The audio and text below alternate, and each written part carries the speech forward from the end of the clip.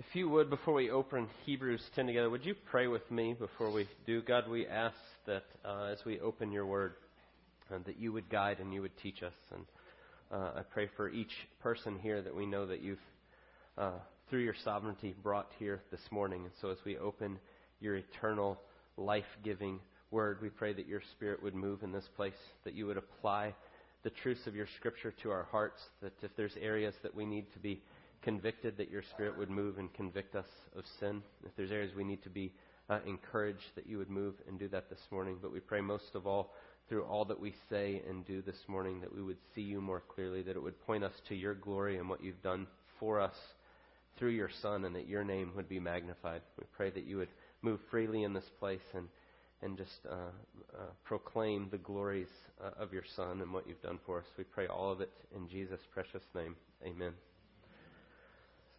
I was thinking about the need at different times in our life to kind of stop and just see how we're doing, take stock in where we are. This starts very young in our life. I think this was coming to mind this week because we just went through parent-teacher conferences for our kids at their school.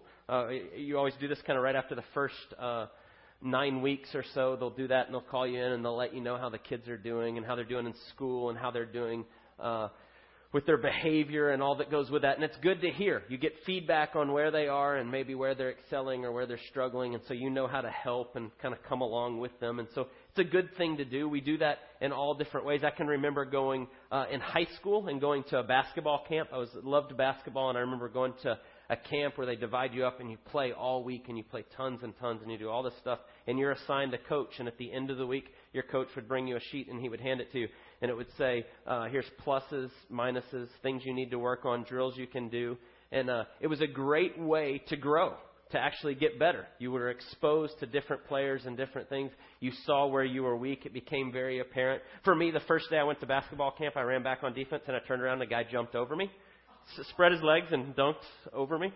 And he went on to play in the NBA later, so it's not that bad. But it was an eye-opening thing. Like, hey, I could improve a lot. And some of the things that I need to prove on are never going to happen, right? Like, just not going to be. But you do that. It's good to take stock. It's good to measure yourself against, like in sports, against better players and get feedback on how to get better. We do that in the professional world. Usually, a lot of companies will do a yearly review. They'll bring you in and go, this is what we've seen this year. This is where you're excelling. This is what you need to work on. Maybe if you're doing really well, a raise comes with that at those different times. But we do this over and over in all different ways. I mention that because as we're going to read in Hebrews 10 this morning, you're going to see a really, really strong warning here in the first part of what we're looking at.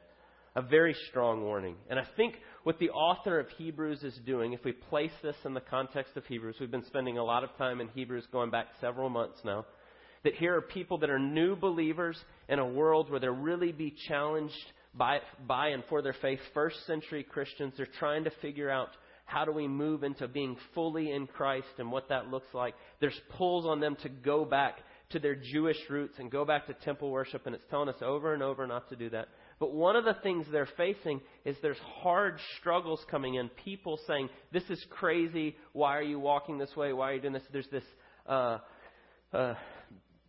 desire for some to turn back and go back to the old way of doing things. And so Hebrews is telling us to keep going, keep at it, keep looking to Christ. We said that over and over. We'd really summarize Hebrews well in that way of just saying Jesus is better than everything. And so as we get into this, there's this very strong warning to some that maybe have turned back, that maybe are going, I don't know about this. And so you get this really, really strong warning, and then you get this really great encouragement in the second half that we're going to look at. And I think when you look at it and you look at the two together, it makes us kind of stop and take stock of where we are and the way that we see Christ and the way that we're cherishing Him and what our relationship with Him looks like. And it's a good exercise for us to go through. And so this morning, as we look at Hebrews 10, we're going to just simply look at it this. First, what's the warning that's there? And who is it written to? Who's it talking about? What's the warning and who's it talking about? Secondly, we're going to talk about this great encouragement that's there and kind of who that's encouraging and what that looks like. And then lastly, we're just going to consider together, where are we? Where do you fall in this? And how do we move forward? Right? So the warning and then the encouragement, and then where are we in the middle of that and how we move forward. And so let's just start right here with the warning that's here. This is a difficult text in a lot of ways. I'll just be real honest with you. A lot of people argue over what's being said and what is it getting across here. And so look at verse 26 with me. For if we go on sinning deliberately after receiving the knowledge of truth, there no longer remains a sacrifice for sins, but a fearful expectation of judgment and a fury of fire that will consume the adversaries. Pretty serious, stern warning that's there. It's almost a little perplexing if you've been with us and you've been walking through Hebrews and you read what all is said in chapter 10. We've been saying over and over, God is gracious. Do you believe that? Your standing is by grace. It's all what Jesus has done. We get to right before this and we talk about drawing near to Him with complete and total confidence and assurance. And then all of a sudden you get here and it says, if you go on sinning deliberately after receiving this knowledge of the truth, there no longer remains a sacrifice for sin. And you go, wait, what? That doesn't really go with everything we've been saying, or it doesn't seem to on its face. What is it telling us here? And so it's led people to say, and this will come up, the theological debate. You pair what it says here in Hebrews 10 and what we looked at in Hebrews 6 a couple months ago. And what people will ask is can a believer lose their salvation? Can you lose your salvation? Can you profess faith and be walking in Christ and then suddenly lose that? And so the question starts to come up when we look at that. Now, we took this in much greater detail 2 months ago in Hebrews 6. And so if you want a fuller treatment just of the idea in general, I'd tell you, go back and listen. It's August 30th. I looked it up this week. So almost just right at 2 months ago, we did this.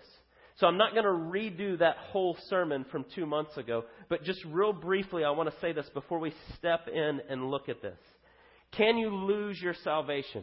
And what I'm talking about is a regenerate believer. What the Bible says, they've gone from death to life.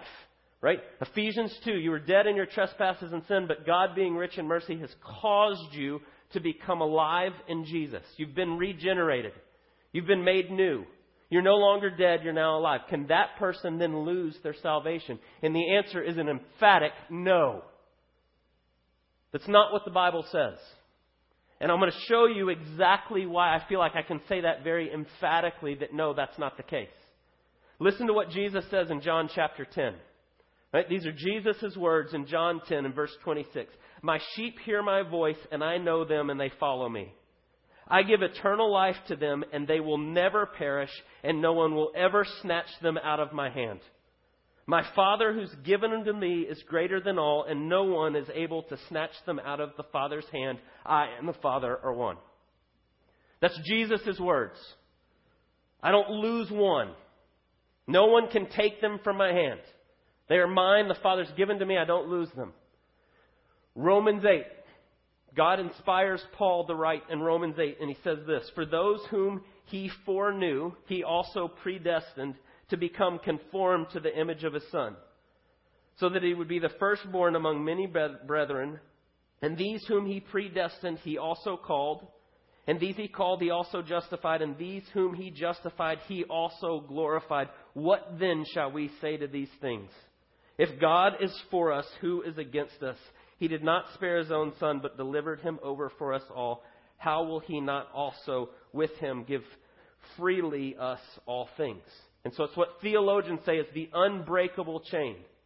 Those He predestined, He called. Those He called, He justified. Those He justified, He glorified. He doesn't lose any. And so the beauty of the gospel of what God does is He comes in and He brings you from death to life, and He puts His stamp on you, and He puts the Spirit in you, and He says, I don't lose any. Paul says very similarly in Philippians, for I am confident of this very thing, that He who began a good work in you will perfect it until the day of Christ Jesus. And so let that stand over Hebrews 10 as we look at it. One of our number one rules as we interpret the Bible. Let the clearer passage interpret the less clear passage. And so when we go, man, is this saying we can lose our salvation? Well, Jesus says no. Right? So I'm going to go with Jesus. And then I'm going to look at what this says in light of what Jesus clearly says. So what is this talking about in Hebrews 10? Because it does seem that there's some hard things here. And it's hard as you read it and go, I don't know, I'm not sure about how that looks. And so look at what it says here. For if we go on sinning deliberately after receiving the knowledge of truth, there no longer remains a sacrifice for sins, but a fearful expectation of judgment. And so just stop right there for a second. I want you to see the language that's used. If we go on deliberately sinning after having a knowledge of the truth. And so there's some debate on what exactly that means, to have knowledge of the truth. Does that mean that you've come and you understand and you are saved and you've put your trust in Jesus? I would submit to you, I think it has more of a connotation, given what we see in all of Scripture, that you are aware of who He is, that you've heard the gospel proclaimed. You may have even said, yeah, that sounds pretty good. You may have even said, my get out of jail free card. All right, I like this idea of grace. Right? I've met a lot of people that would fall into that category, that would say just that. That they've received the knowledge of the truth. They cognitively understand it. It may even sound pretty good. But notice the way he couples it here. If you go on sinning deliberately after receiving the knowledge of truth, the picture is, yes, you've received it, but nothing's changed. You continue to sin. You continue to go the same way. Nothing in your life has changed at all. And so I think of receiving the knowledge of truth. And this may not get at it completely, but it helps me to think this way. Maybe you say to me, come over to my house on Friday. Come over for dinner on Friday. I say, great, let's do that. And you say, let me give you directions on how to get to my house, because MapQuest won't get you there and it's not on the GPS, so I need to write you out directions. And you write me out a map and you write down some directions and you put it down and you go, here you go, this is how to get to my house. And I take it and I go, oh yeah, great. Glance at it, put it in my pocket, walk away, right? Friday, when I get in the car, I'll take it out and study it a little bit and figure out. I have received the knowledge of how to get to your house when you give me that paper. And I take it and I go, okay, yeah, got it. Right? But I don't really know how to get to your house. I've never really been to your house. Right? I wouldn't be able to get there without that paper and going back over that. And so I have an idea. I see it. I would say this even goes a step further than maybe my example there. That we do know, we have heard, they came in, they proclaimed the gospel. The God of the universe wants to have a relationship, an intimate, close walk with you that you were made for, but you are separated from Him by your sins. But now Jesus has taken your sin. He's become the sacrifice on your behalf, that you can be restored to that relationship. And people can cognitively understand that without it ever affecting their heart. I had a neighbor in South Carolina named Rod that lived right next door to me. And we would have 3 and 4 hour long theology discussions on my front lawn. Right? I was in seminary at the time. Rod had been to seminary. And we'd stand out there and we'd talk on all these different classes and all these different things. And he would parrot back. He would repeat back things I said. He'd say, oh, that's a beautiful picture. The idea that God would come to us. And he'd use language like the incarnation and Jesus laying down His life for us as a sacrifice. The beauty of the atonement. And then his next words would be, that's one way that God's revealed Himself to us. And that's one religion that gets us to heaven. And that's beautiful in its own way. And you go, what? Right? He would be able to say those things. He understood them, but it had not taken root in his heart. And I think that's the picture that you begin to see here. There's a warning here, a strong warning of those that have grown up around Christian things. You've grown up in the church. You've heard it. If somebody says to you, who's Jesus? Well, He's the Son of God. John 3:16. God sent His Son. Right? That whole picture that everybody immediately can parrot back. Yeah, I got that. But it hasn't actually taken effect in your life. That yes, you can say those words. And He's saying, that's the picture that's here. There's some that have proclaimed faith, but if you look at their life, they go on rejecting Jesus as Lord of their life. That's the picture that's here, because they says they go on sinning deliberately. A little later in verse 29, it'll talk about them spurning the Son of God. Or maybe it says in your translation, they have trampled the blood of the Son. That they've walked all over it. That yes, they're professing with their mouth, but their life says something radically, radically different. And so the picture that's here is a scary picture when we start to think of that, when we look at it that way. When people tell me, when I ask people, oftentimes when new people come into the church and they say we want to join and we want to be part, I say, tell me about when you became a believer. Tell me what your relationship with Jesus is like. And I hate to say there are times when people start to tell me, well, I went to this building for this many years. I go, okay, yeah, but tell me about Jesus in your life. Well, I was baptized when I was 12. Yeah, that's great. Tell me about Jesus in your life. What does Jesus mean to you? And I think the picture here is we can talk a lot about religious things, but we don't actually know Jesus. And I think the warning here is the person who maybe has said some of those things, has hung around the building for a long time, or maybe they've hung around the building for a while and then they said, I'm done with this. I think it has that connotation as well. But it says they go on deliberately sinning. And so I want us to think why it's so important that Jesus said, go make disciples. One of the things that sometimes comes up when we start to have those conversations is, well, I was 12 years old, I walked down the aisle and I prayed a prayer. Go, okay, great. What happened after that? What happened the next day when you got up and you started to walk with Jesus as Lord of your life? And it's like, I prayed a prayer. Right? I walked the aisle. I'm good. The Bible never tells you to pray a prayer and walk the aisle and then you're done. Jesus says, go make disciples. And we say this, I say this all the time. We talk about it frequently. Discipleship is bringing every area of your life under the lordship of Jesus. Now, no one becomes a Christian and immediately brings every area of their life under the lordship of Jesus. This is a process. So he says, go make disciples, and it continues to happen, and we continue to seek those out. Led by the Spirit, as revealed in God's Word, we continue to come to obedience. But then there's this picture here of the one who may profess it with their mouth, and then they live like they don't care about Jesus being Lord of their life at all. And he says, if that's the case, there no longer remains a sacrifice for sin, but a fearful expectation of judgment. It's a scary, scary warning here. It's a serious warning. He'll say at the end as he summarizes this whole thing, right? He's going to talk a minute in encouragement about those who are following Christ. And then he gets to the very end in verse 39 and he says, but we are not those who shrink back and are destroyed, but of those who have had faith and preserve their souls. And so that picture of shrinking back, when you start to paint the picture of what this looks like. Maybe you've said, yeah, I'm a Christian, or yeah, I belong to that church, or yeah, I walk the aisle. But then everything in your life looks contrary to what God calls us to. There's no discernible fruit in your life in any way. That you shrink back, which is a really good example in our culture right now today, because our culture says a lot of things that are in exact opposition to the Bible, and we can kind of shrink back and go, oh, I don't want to enter into that.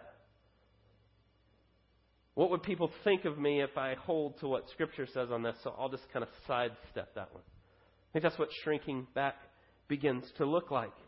And so you see this picture here, and then it ends with this warning. By the way, just so we're clear as we look at this, I think the picture that we see here is the one who may have said, yeah, that sounds pretty good, but they've never been brought from death to life. They've never actually met the living God of the Bible and put their faith in Jesus. I've met a lot of people like that. I've had friends like that. They can tell you the words and they can say the right things, but when you ask them about how they love Jesus, it's kind of like, I walk the aisle. Always go back to that. And so I think the picture is here is one who's not a believer, that's not truly put their faith in Jesus. And the warning that's there is very, very serious. A fearful expectation of judgment. Or then he says in verse 31, it is a fearful thing to fall into the hands of the living God. Or verse 39, we are not of those who shrink back and are destroyed. A fearful expectation of judgment. Each one of us, every single person here is going to stand before God at some point. And you're either going to stand on your own righteousness, that is your own works, and how well you think you've done and what you've been a part of in your life, or you're going to stand on Jesus' righteousness and nothing else. And if you stand on your own, you don't know God because you're thinking that I can get in, I can make my way to a holy, perfect God by what I do, and that means you don't know who God is. And He's going to say, depart from me, I never knew you. and you'll be put away forever. That's the warning that's here. But if you're clinging to Christ and Him alone and His righteousness, there's a great encouragement here. Look at the second part of this.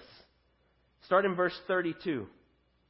But recall the former days when after you were enlightened, you endured a hard struggle with sufferings, sometimes being publicly exposed to reproach and affliction, and sometimes being partner with those so treated. For you had compassion on those in prison, and you joyfully accepted the plundering of your property, since you knew that you yourselves had a better possession and an abiding one. And so he gives us the flip side of this, right? He gives us this very strong warning. You look hard at where your hope is and who the Lord of your life is and what that looks like.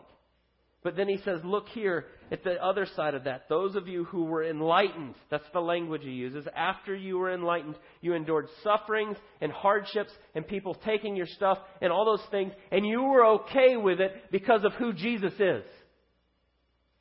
That's very different than shrinking back, continuing on in the same way that you were, continuing to deliberately sin and go about your way. You've been changed. You see everything differently now. It says it's okay that people take your stuff. And these were people that were facing very real persecution. He says it's okay that they came and they grabbed and they took our stuff because we have a hope that is far greater than this. And so the picture that begins to emerge there, that when you come to a saving relationship with the living God of the universe through what Jesus has done, it profoundly changes you. This is not a ho-hum, oh yeah, I walked down an aisle. This is, I've met the God of the universe. I love the language that's used there, that's been enlightened. Your heart has been come alive. It goes with the language that we see like in Hebrews 2 and Titus 3. You're dead, you're this, then God invades and He pumps life into you. He enlightens you. He brings you to life. He shines a light in and you see that I am a hopeless sinner desperately in need of a Savior. There's nothing ho-hum about that. It's why when people go into villages in the Middle East and they say to people, you renounce Christ or we cut your head off. And they go, cut my head off. We're going to cut the heads of your children off if you don't renounce Jesus. Well, go ahead.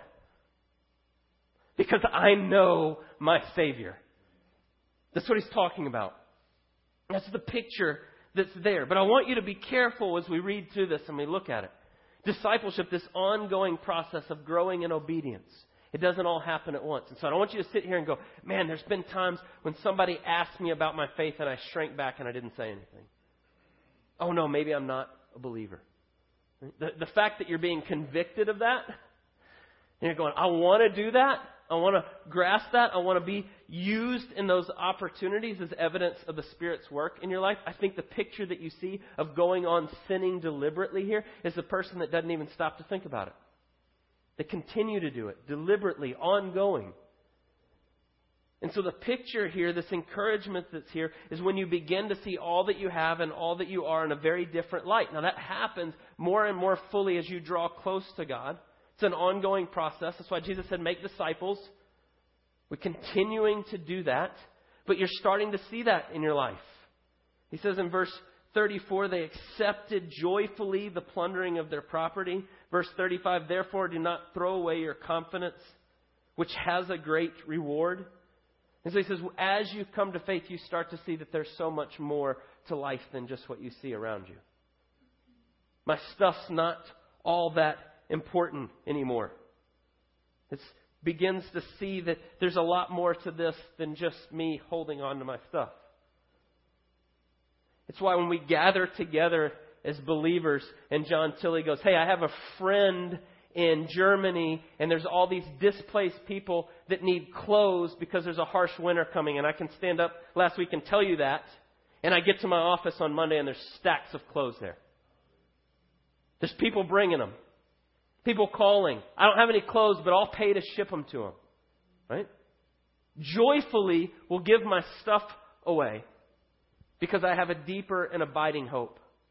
Because I want Jesus to be proclaimed more than I want to hold on to my stuff.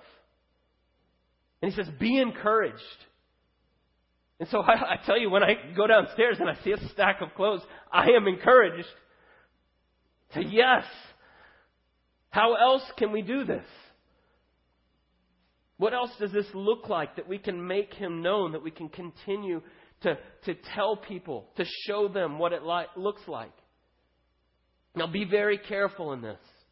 This is where it becomes difficult. We want to make it one thing when it's not that. It's not that you now have enough works and you've added them in that adds to your salvation. You are saved by faith alone, by grace alone, in Christ alone. And when you see that, it changes the way you see all your stuff. It changes the way you see your life. And so what it's talking about here is evidence that you've actually met the holy living God and you see that it's all grace. Because that changes you. It's not, oh no, I need to do some more stuff so that He accepts me. It's because He's accepted me. It's all His stuff. Those are two different things. And so it's pointing us to that. And He's saying, be encouraged. Great is your reward. There's much more that comes out of this if you will just give all to Him and make much of Him in everything. And so He encourages us in that there's a fullness, a completeness of joy of giving your life away for God's glory. Sometimes we say, yes, He says, great is your reward. I'm going to do these things so I can get future reward. You actually get it right now in that you have a greater joy by living for God's glory than you do for yourself. There is future reward. There is that you get to spend eternity with Christ. You get to see Him and be known by Him. But there's also joy right now in living the way He's called you to live.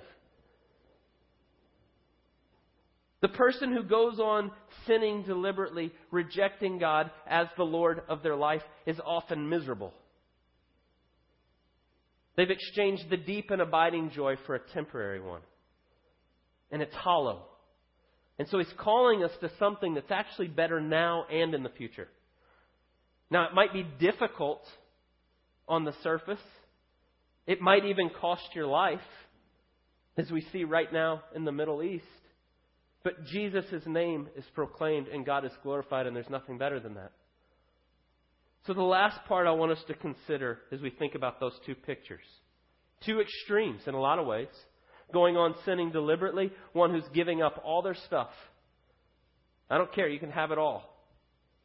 So where do we fall in that? Maybe you read this and you hear this and you read 26 to 31 and you see this very, very serious warning and it gives you pause. Maybe you read that and you go, oh God, please don't let that be me. Or maybe you read that and you go, maybe God is revealing to you right now, today, that is you. That has been your life up to this point. That you've hung around the things of God, but that you don't know Jesus. Or maybe you read it and you get to the second part and the plundering of their property and giving it. And you go, yes, that's what I want to be. That's what God's remaking me to be right now. God, do that more and more and more fully. Or maybe you go, yes, your heart leaps at the opportunities to give and to serve others and to care for other people. I think the truth is, if we're really honest, we're probably somewhere in between the two.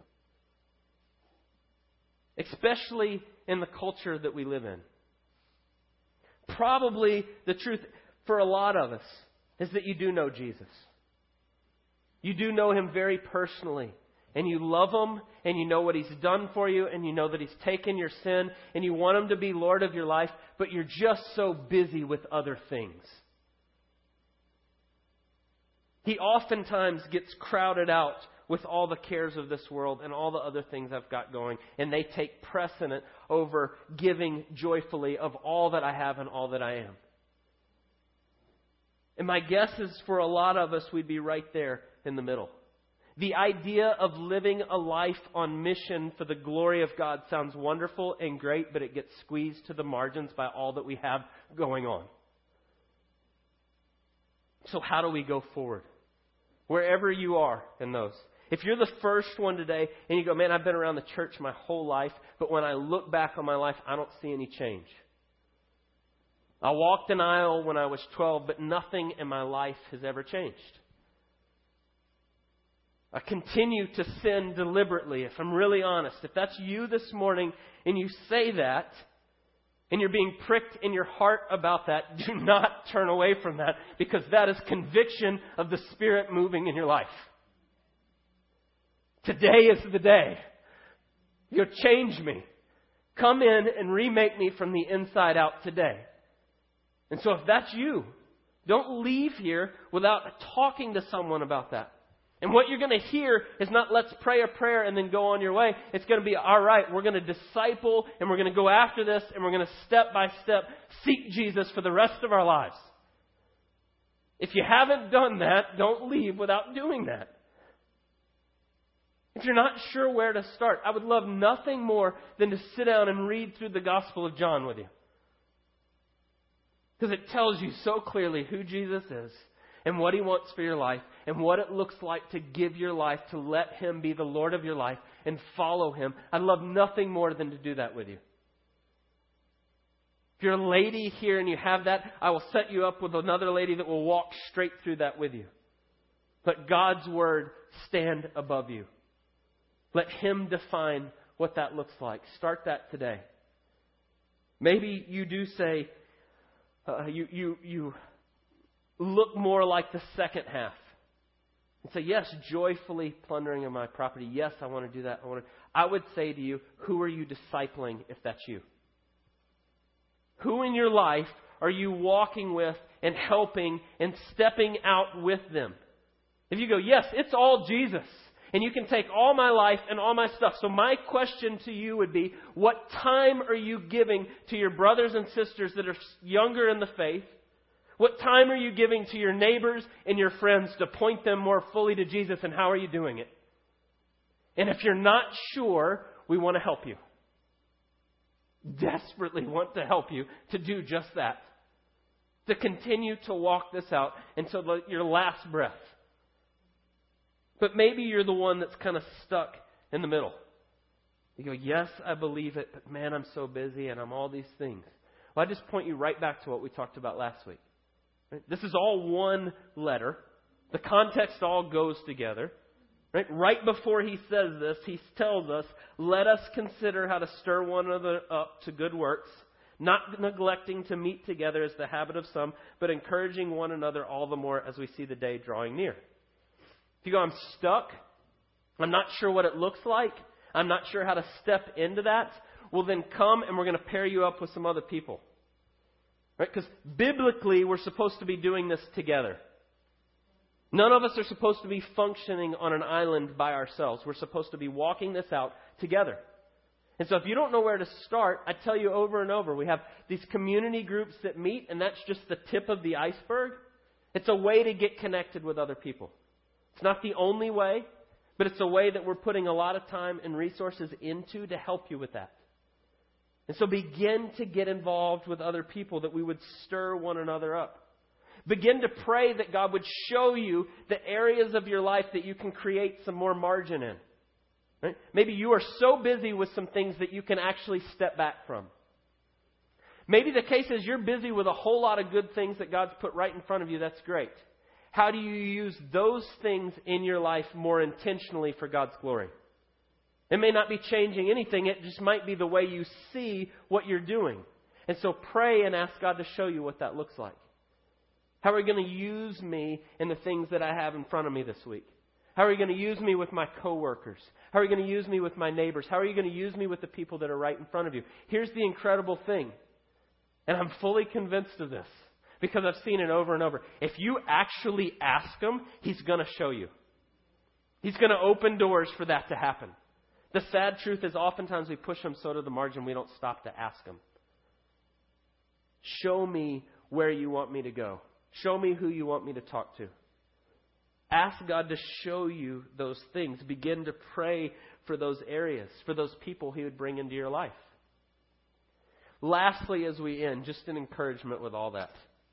Wherever you are, an encouragement in all three of those. Look at verse 36. For you have need of endurance, so that when you have done the will of God, you may receive what is promised. And then verse 37. Yet a little while, and the coming one will come and will not delay. But my righteous one shall live by faith, and he who shrinks back my soul has no pleasure in him. Because preach a whole sermon on in a little while. Jesus says it over and over. Peter says it. James says something very similar, but using different language. But the idea is simply this. In the scope of eternity, the time that God has given you on this earth is that long in the scope of it. James says we're but a breath or a mist.